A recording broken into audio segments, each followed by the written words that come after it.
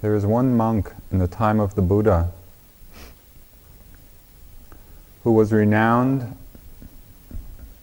for having gotten enlightened the quickest of anybody.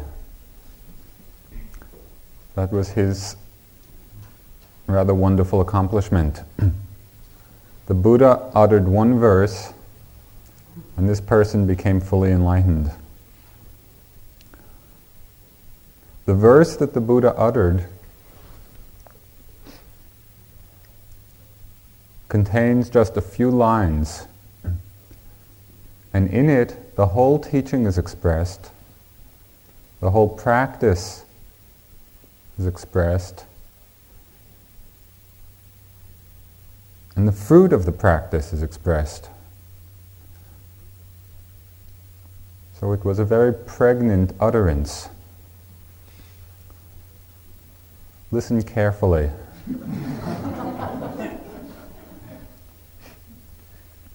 You'll miss it because it's so simple. See if you can make your minds simple, innocent. In the seen, there is just what is seen. In the heard, there is just what is heard. And in the sensed, that is smell and taste and touch, there is just what is sensed. And in the thought, there is just what is thought.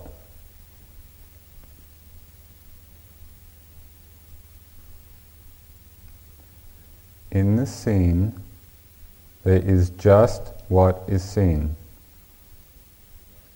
And in the heard, there is just what is heard. And in the sensed, there is just what is sensed. And in the thought, there is just what is thought.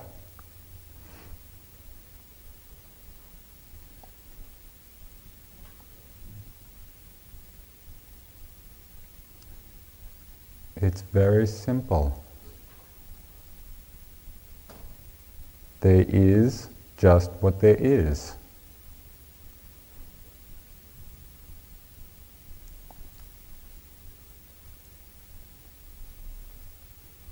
What else could there be?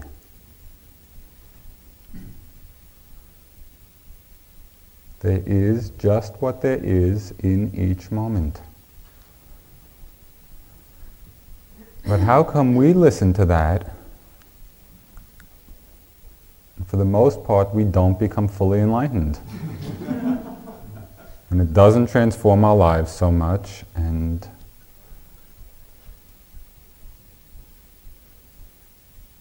what's the difference?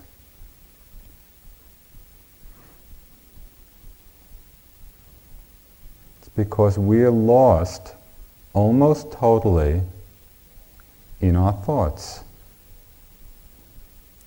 We don't take thoughts just as thoughts, but rather we get lost in our thoughts and create whole worlds in which we live.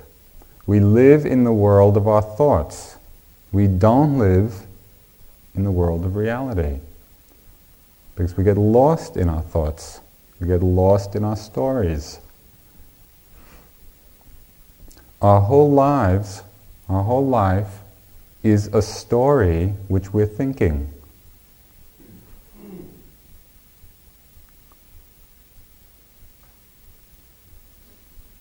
How is it possible to come out of the story?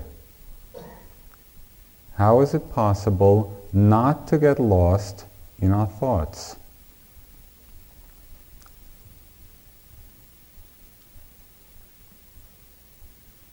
It's rather the predicament of this one Zen monk who painted on the side of his cave a very realistic picture of a tiger. And he painted it, and And he did it so realistically that when it was finished, he became frightened.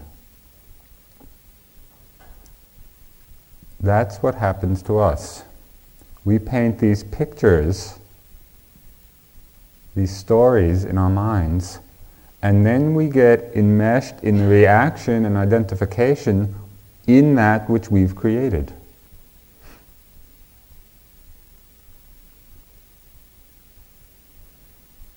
How to come out of the story, how to come out of our own story.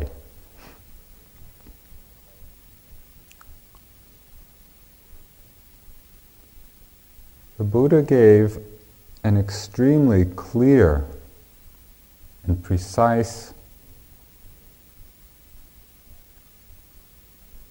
teaching in terms of what qualities of mind had to be cultivated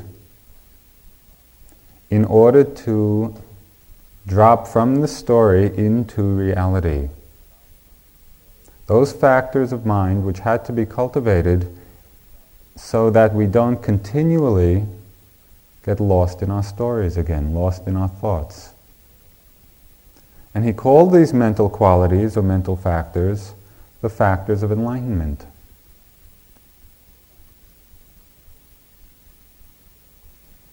And what we're doing here is cultivating and developing and deepening each one of those factors of enlightenment. The first one. First one is mindfulness.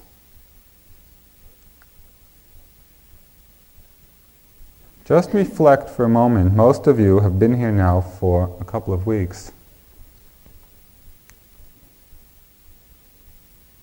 Reflect for a moment in your mind about what mindfulness means.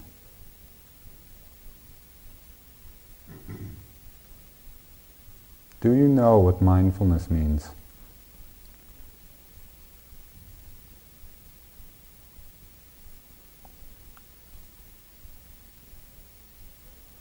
Mindfulness, that quality of close attention to actual experience, to seeing, to hearing, to smelling, to tasting, to touching sensations, to thoughts, to feelings, to emotions. Close attention to actual experience. The Buddha gave a very famous discourse in which he outlined a whole development of mindfulness. It's called the Satipatthana Sutta, or the Discourse on the Four Foundations of Mindfulness. And it's a brilliant description of the development of mindfulness and awareness in the entirety of our lives and experience. The first foundation of mindfulness, the first field of awareness, is awareness of the body.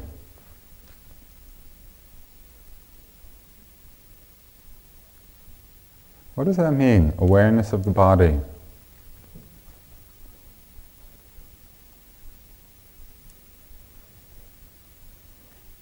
When we're not paying close attention, we can think that awareness of the body means awareness of Joseph walking, awareness of my head, of my back, of my legs, awareness of eating, awareness of going to the bathroom. That's not mindfulness. That's still lost in thought. Because when we pay close attention to the actual experience of the moment, we see that we experience the body in terms of different sensations that we feel, different elements. Feel heat and cold, light and heaviness, pressure, tingling, itching, throbbing, stabbing, burning, pulling, tingling. A whole range of sensations, that's what we experience. That's mindfulness of the body.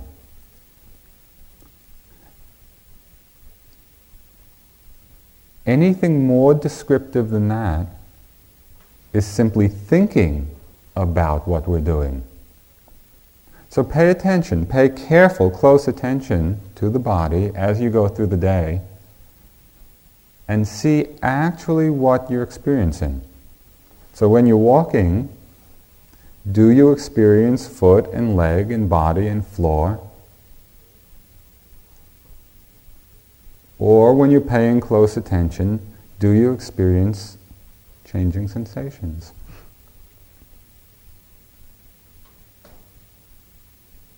You might get a sense of how important the closeness is of the attention, because if we're observing our experience from a distance, if I'm observing it from out here,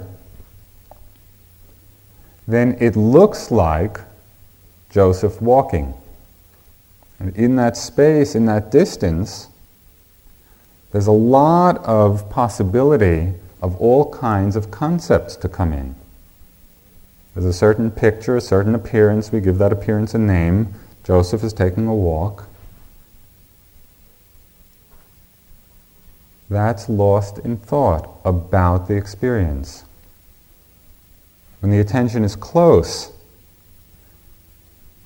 then the experience of the body is one of constantly changing sensations and vibrations. In that close attention, there's no foot, there's no leg, there's no body, there's no Joseph. Simply pressure and hardness and softness and heat and warmth. We come to the reality of the moment. Awareness of the body, awareness of the physical elements. That's the first field, the first application of mindfulness.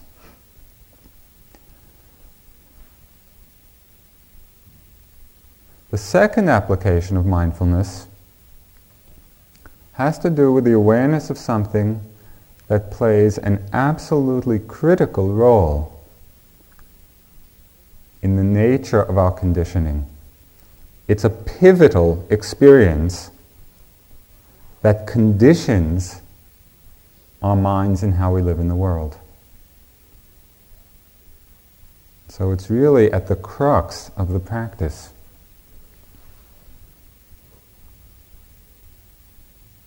And that is mindfulness of feelings. And feeling in this sense has a very specific meaning. It means the quality of pleasantness or unpleasantness or neutrality in every moment's experience. We see something, it's either pleasant, unpleasant, or neutral. We hear something, sense something, think something, it's either pleasant, unpleasant, or neutral. What makes this feeling so critical in our conditioning? It's pleasant feeling which conditions grasping. Why do we grasp at anything? Because it's pleasant. Why do we condemn anything? Because it's unpleasant. Why do we become forgetful?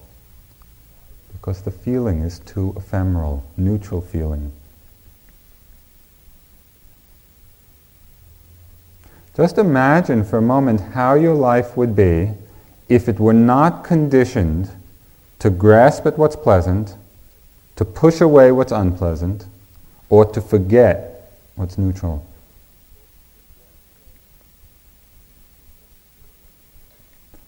It would be a very different life.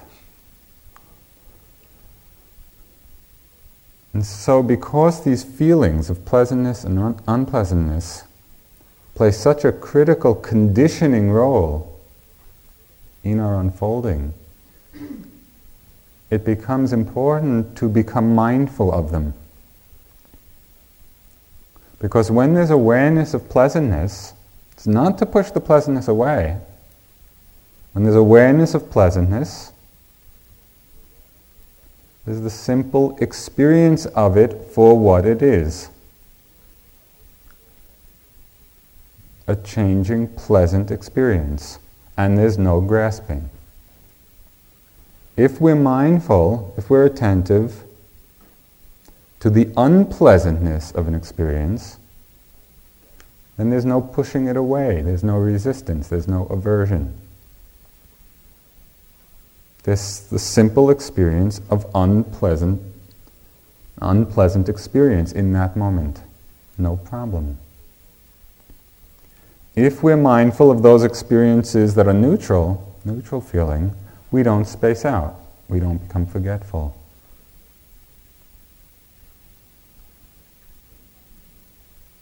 So there's an opposite way to work with this also. Since our minds are so conditioned, since we're so much in the habit of grasping what's pleasant, pushing away what's unpleasant, we can also go backwards and see when we're reactive, when we find ourselves grasping or clinging, or when we find ourselves filled with aversion or resistance,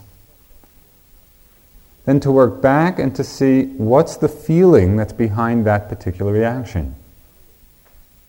As we become aware of the pleasantness, the unpleasantness, the conditioned reaction falls away.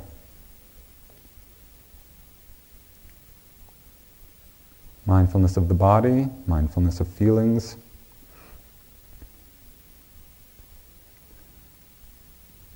The third application of awareness is mindfulness of the mind.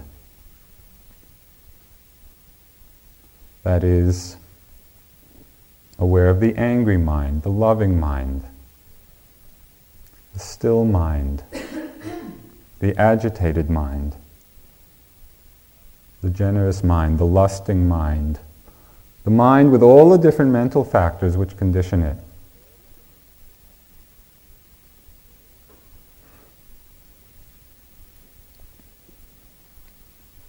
When we're not aware of the mind in these mind states, what happens?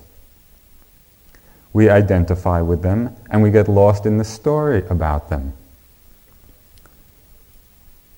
Now, when there's anger in the mind, how many of us can simply be with the energy of anger, really experiencing fully and rawly and completely and totally angry energy without any story at all of this person doing that and this is what I feel and I have to say this. Not getting lost in the words about it, but opening to the experience of it. What we see is that the words and the story feeds it. That's what lock these mind states in. It locks the greed in, it locks the anger in. And as soon as we can drop to the level of bare experience of the energy of those mind states, then it's no problem. It's just like, maybe like a passing thunderstorm.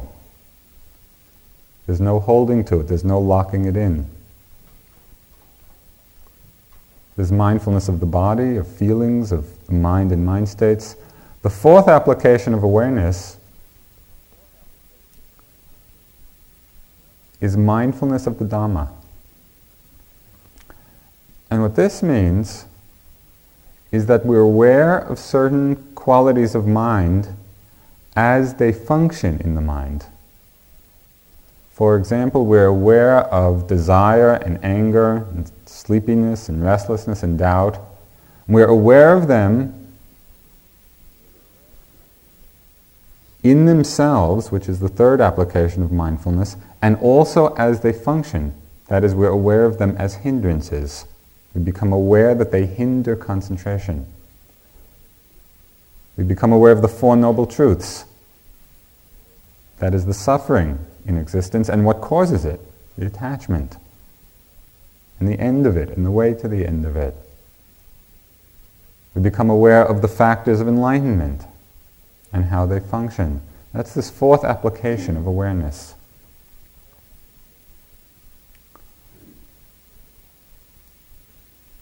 See, the mindfulness is a tremendously potent force. And everything we've been talking about so far is the application of mindfulness, the application of close attention. Close attention to bodily sensations, close attention to feelings, close attention to mind and mind states, close attention to the Dhamma, truth.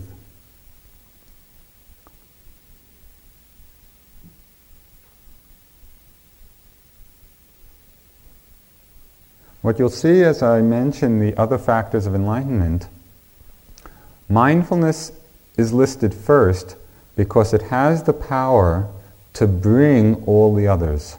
You'll see as we go through the list that out of mindfulness come all the other necessary factors of awakening. So it's a tremendously potent quality of mind, that close attention.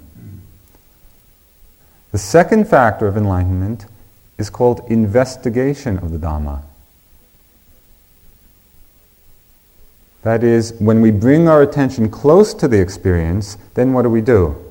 We investigate it. It's a probing quality, penetrating quality. We investigate two things about experience. We investigate what's called the specific nature of each experience. That is, investigating the nature of hardness. You really feel what's specific to hardness as opposed to softness. What's specific to heat as opposed to cold. What's specific to anger. What's specific to love. So each experience as it presents itself in the mind and body, through the power of close attention and mindfulness, we investigate the nature of that experience. And sometimes, maybe as a help, developing this investigative factor, from time to time you might ask yourself the question as you're sitting, paying close attention, what is the nature of this? What is this moment? So we experience the specificity of each moment. That's one kind of investigation, the specific characteristics, and we also investigate the general characteristics. That is, what every moment of experience has in common with every other moment. And just think what an extraordinary discovery it is to see what every moment in our lives has in common with every other moment. What do we find? We find that one of the general characteristics of all experience, without exception, is that it's constantly changing, momentary. There's a momentariness to experience. It's in constant flux. There's nothing static. There's nothing steady. There's nothing unchanging. There's nothing that's permanent. And again, this is not something to remember, and it's not something to believe. Rather, it's something to investigate. Through the power of mindfulness and close attention, investigate your experience. The specific nature of it, and also the general characteristics. Can you find anything that's unchanging? How quickly are you perceiving the change? The fact that everything is changing has enormous implications for how we live our lives. Because when we truly understand it, not just think it and not believe it, but when we really know it in ourselves, there's not as much motivation for the mind to cling or grasp. What can we hold on to? What are we trying to hold on to? That moment's experience. We see the futility of it and the suffering of it, the suffering of trying to hold on to that which is so transient. So that's one of the general characteristics which we can investigate and explore and look at and see. and make that understanding and wisdom our own. Another general characteristic that we can investigate and explore is the unsatisfactoriness of experience. And that's a very hard one for people in a Western culture to even hear. To think that what's common to all our experience, to every moment of our experience, is that it's basically unsatisfactory. It's sure not the message of the media.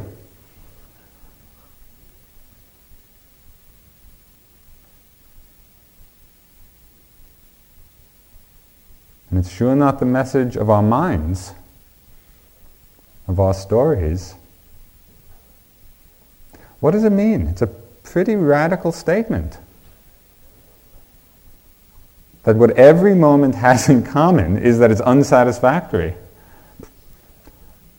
That should make us stop and think, you know. It's worth considering, it's worth investigating, because the Buddha was right about a lot, you know, and he was pretty careful with his words. And it's not that you should believe it, and not that you should build a whole thing about it, but it might be worth looking into. What does it mean that each moment is unsatisfactory? Because already I can imagine the mind building whole stories about that, getting lost in the story. Just imagine that you're sitting on a train, you're sitting facing forward. As you sit, you're looking out at the scenery. And if you can remember what it's like, you're sort of looking out and anticipating what's coming and just getting into what you see and what's coming up, looking forward to. Imagine yourself facing backwards on the train. Right? You're facing the back of the train and things are just going by really quickly.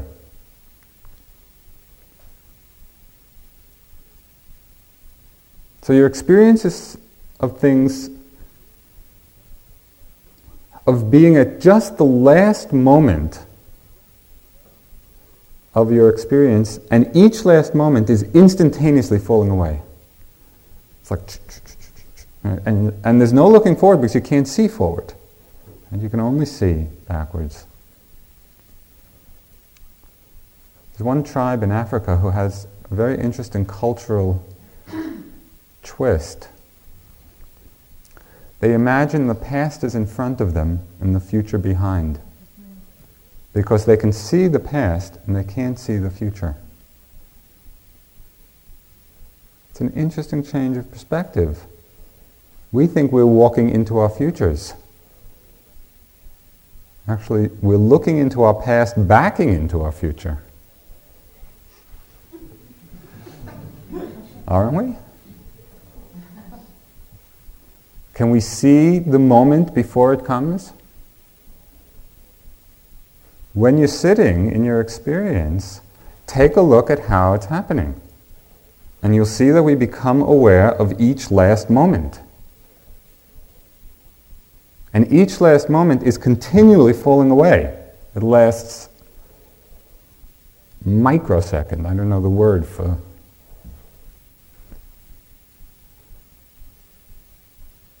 It's in that sense that each moment's experience is unsatisfactory.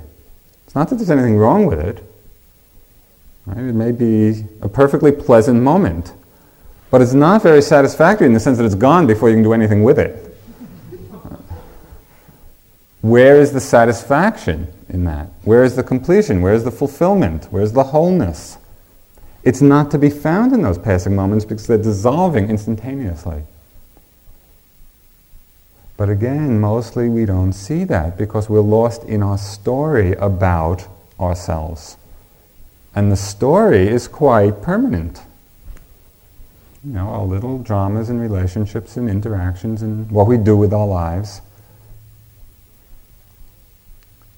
It's through the power of close attention, the power of mindfulness, and this factor of investigation, that not only can we see what's happening, that is the specific characteristic of each moment, we can also become aware of the general characteristics.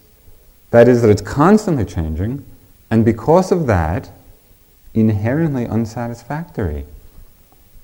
You might think of it as being incapable of giving satisfaction because it lasts only a moment. There's one more general characteristic that we learn about, we understand, develop wisdom about through investigation. And that is the selflessness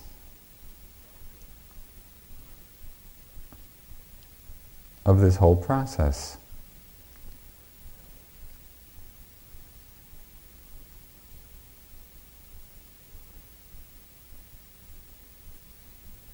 For this we have to change the image a little bit. In the image of sitting backwards in the train, looking out the window, there's still the sense of somebody there looking out the window, and everything is changing.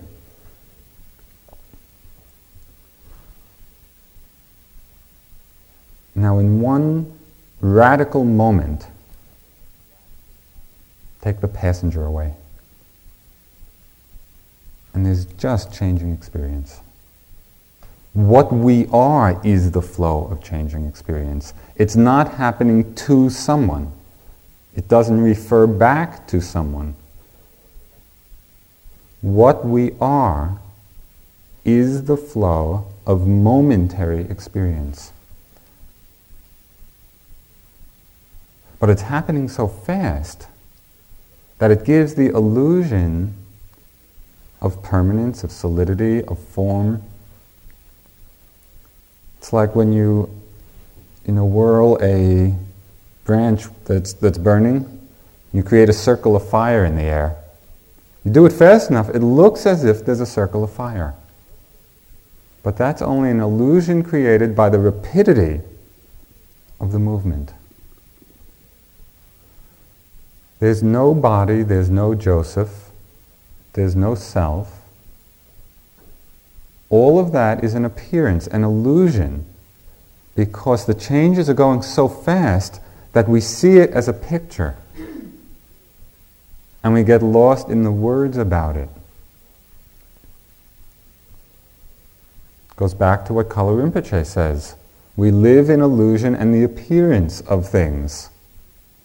There is a reality. We are that reality of momentary changing experience. Seeing, hearing, smelling, tasting, touching, thinking.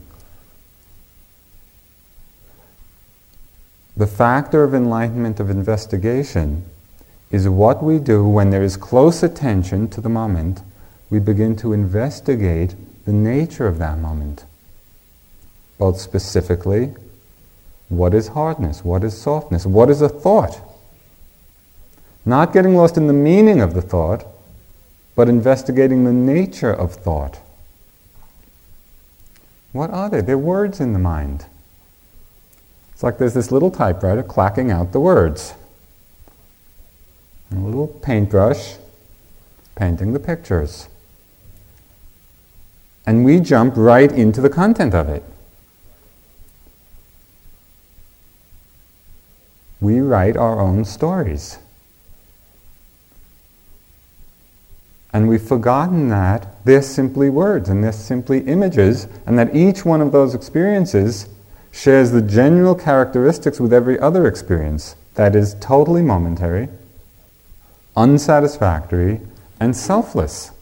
The words don't refer back to a self. Just plant that seed for a moment. That thoughts don't refer back to anyone.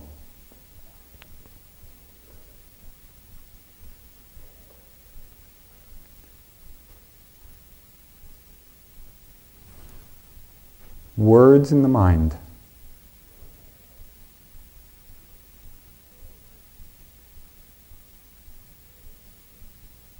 In one Tibetan text, the text of Mahamudra, it likens the mind to an empty sky, to thoughts like clouds floating through the sky, without roots, without home. Thoughts have no roots, no home. They're simply a phenomenon like seeing, hearing, smelling, tasting, sensing in the body.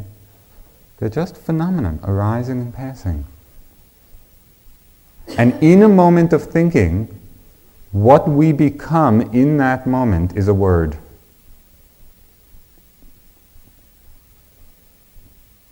Imagine being a word. What we are is a momentary succession of being a hearing, being a smelling, being a tasting, being a thinking.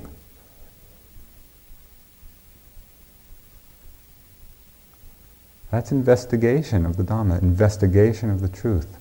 Really beginning to understand on this very subtle level what our experience actually is, rather than what we think about it, or the story, or the appearance.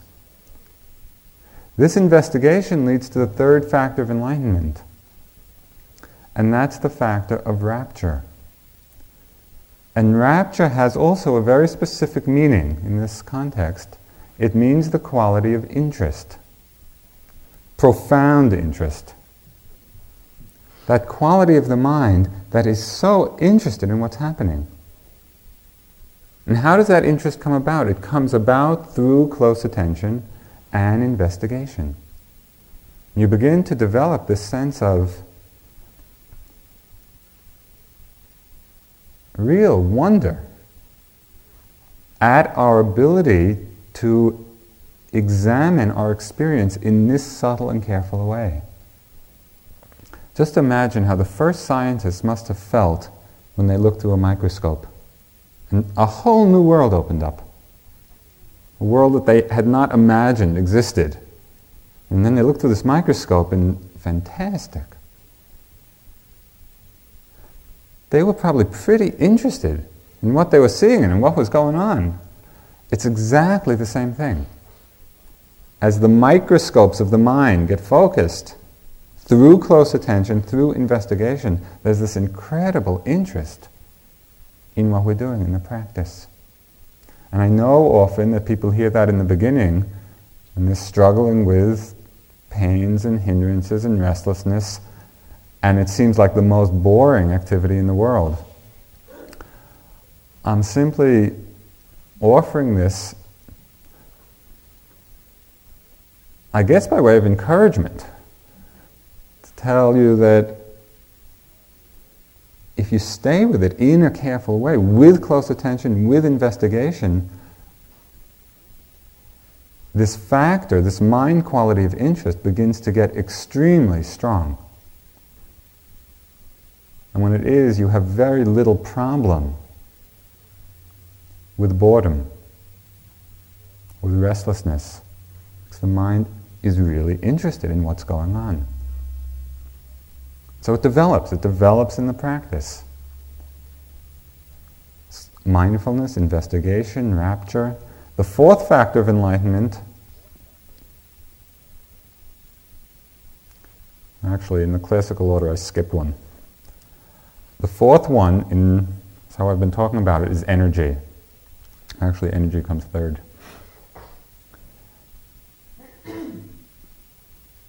What's energy? What is that factor?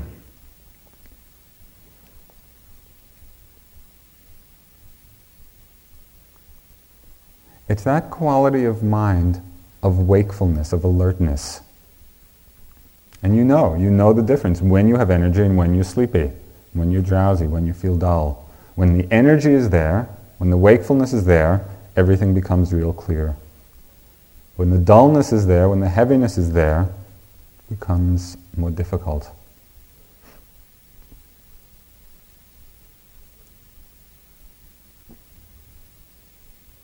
Again, what's interesting is that mindfulness and investigation create the energy. As there's close attention, as we get through the solidity of things, actually what's happening is we're coming to the fundamental energy level that we are. So we begin to tap in to this energy system. Now, what is this mind-body process? It's really an energy system. But we've solidified the appearance so much that we've lost access to the energy that we are. Through the power of mindfulness, of close attention, of investigation, we reconnect. And that's why you'll see that as the practice goes on and deepens, commonly, for many people, there's much less need for sleep. You feel much less sleepy during the day because you've reconnected. Or perhaps another way of saying it is you've dropped back into the energy system. There's mindfulness, investigation, energy, rapture. The fifth factor of enlightenment is calm.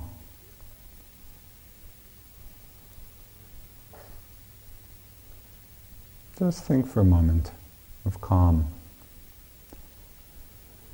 Sort of like when you take a deep breath, you just let go. Calm mind. Think of a calm sea. Not a lot of waves, not a lot of agitation. Stillness.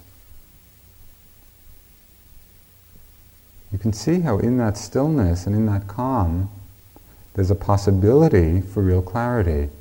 So when a lake is very calm, you can see to the bottom. When the lake is very agitated, it's difficult to see to the depths. So sometimes you'll be sitting and you'll just get into a very calm space. Nothing much is happening, you're just with the breath. The mind gets very calm, the body calm. Fine, enjoy it. It's the cultivation of this factor of enlightenment. And it's part of creating the whole balance, the whole picture. It's mindfulness, investigation, energy, rapture, calm. The sixth factor of enlightenment is concentration. And that is the ability of the mind in each moment to focus, to be real steady in that moment. There's a power. Concentration is the power of mind. Now, how do you feel? Suppose you go on a physical training program, and you start out with your training in the first weeks, so you're really struggling with your body. But as you practice, as you train, you feel the body getting stronger and stronger and stronger. And the accompanying feeling of well-being, just as you feel that strength in your body, that's the feeling tone of concentration. That quality of strength, unwaveringness, power. All the powers that you hear about that come from the mind come through the vehicle of this concentration. We don't have to develop it to the point of any superpowers. We just need enough to investigate clearly. And so it's not out of the reach of people. And if we were practicing the concentration in order to develop the ability to do all these fantastic psychic, yogic tricks, that's a lot. To develop just enough to see in each moment what's happening, it's not so difficult.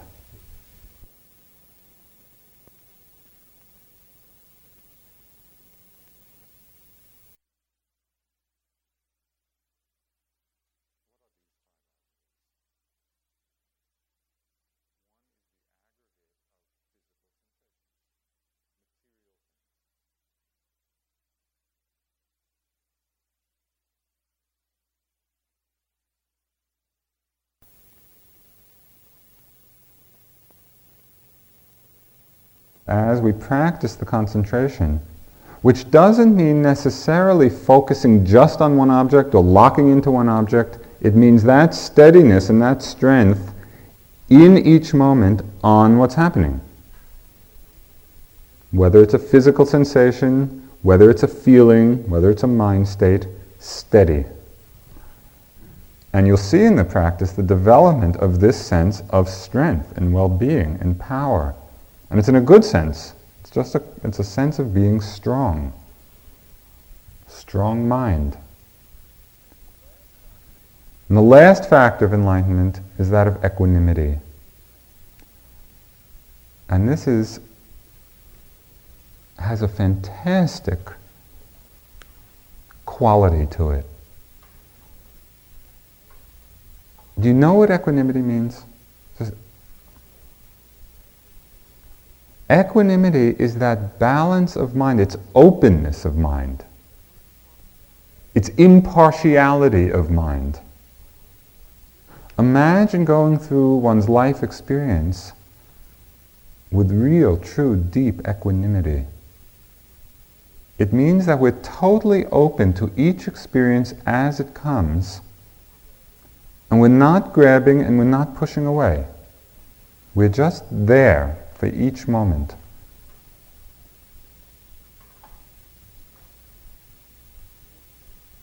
Through close attention, through deconditioning the reaction of our mind to grasp at what's pleasant, to push away what's unpleasant, through the development of investigation and seeing the constantly changing nature, what happens is the mind automatically starts developing an equanimity. It stops reacting, it stops moving, it stops holding on.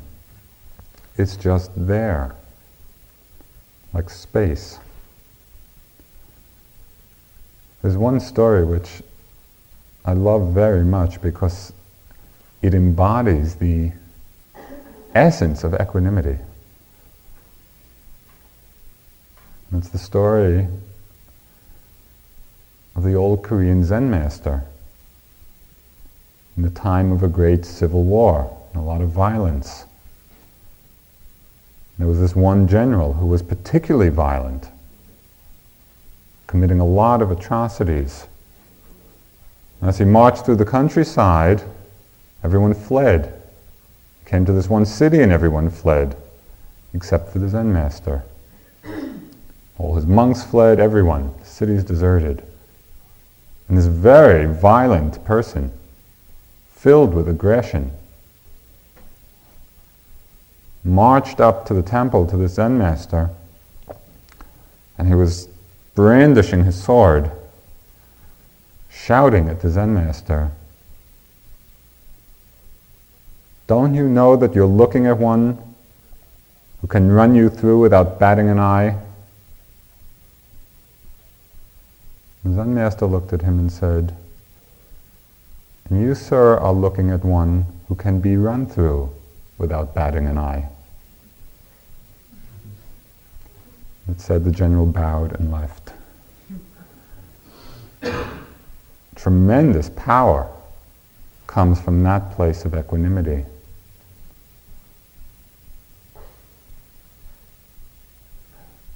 So do you see what we're doing here? Actually what's happening, not the story of what's happening, and not your story of how you go through the day and some sittings are hard and some are easy and just all that stuff. But what's happening through the discipline of practice is the actual cultivation and development of all of these factors of enlightenment. That is the factor of close attention, factor of investigation, of energy, of interest, of calm, concentration, and equanimity.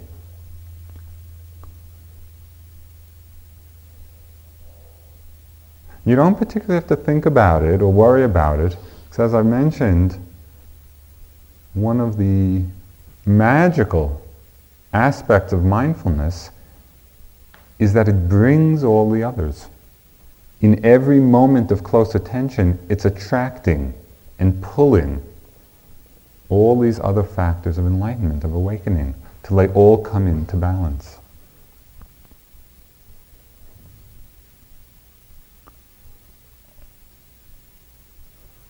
In the seen, there is just what is seen. And in the heard, there is just what is heard. In the sensed, there is just what is sensed. And in the thought, there is just what is thought.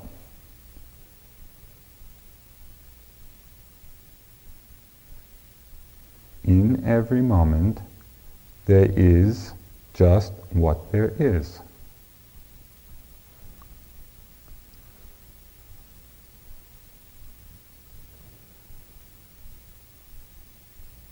Can we be with that? It's the path to and the expression of awakening.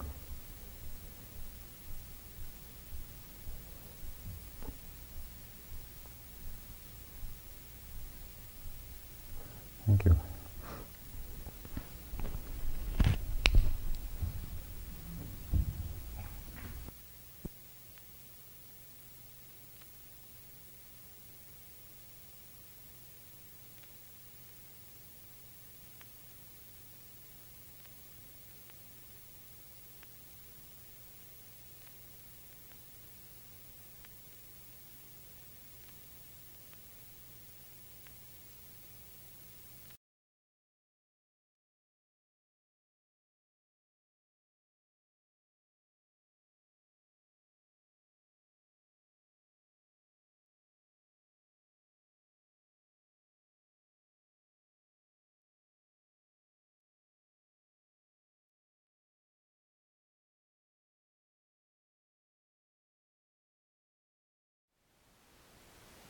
Thank you for listening.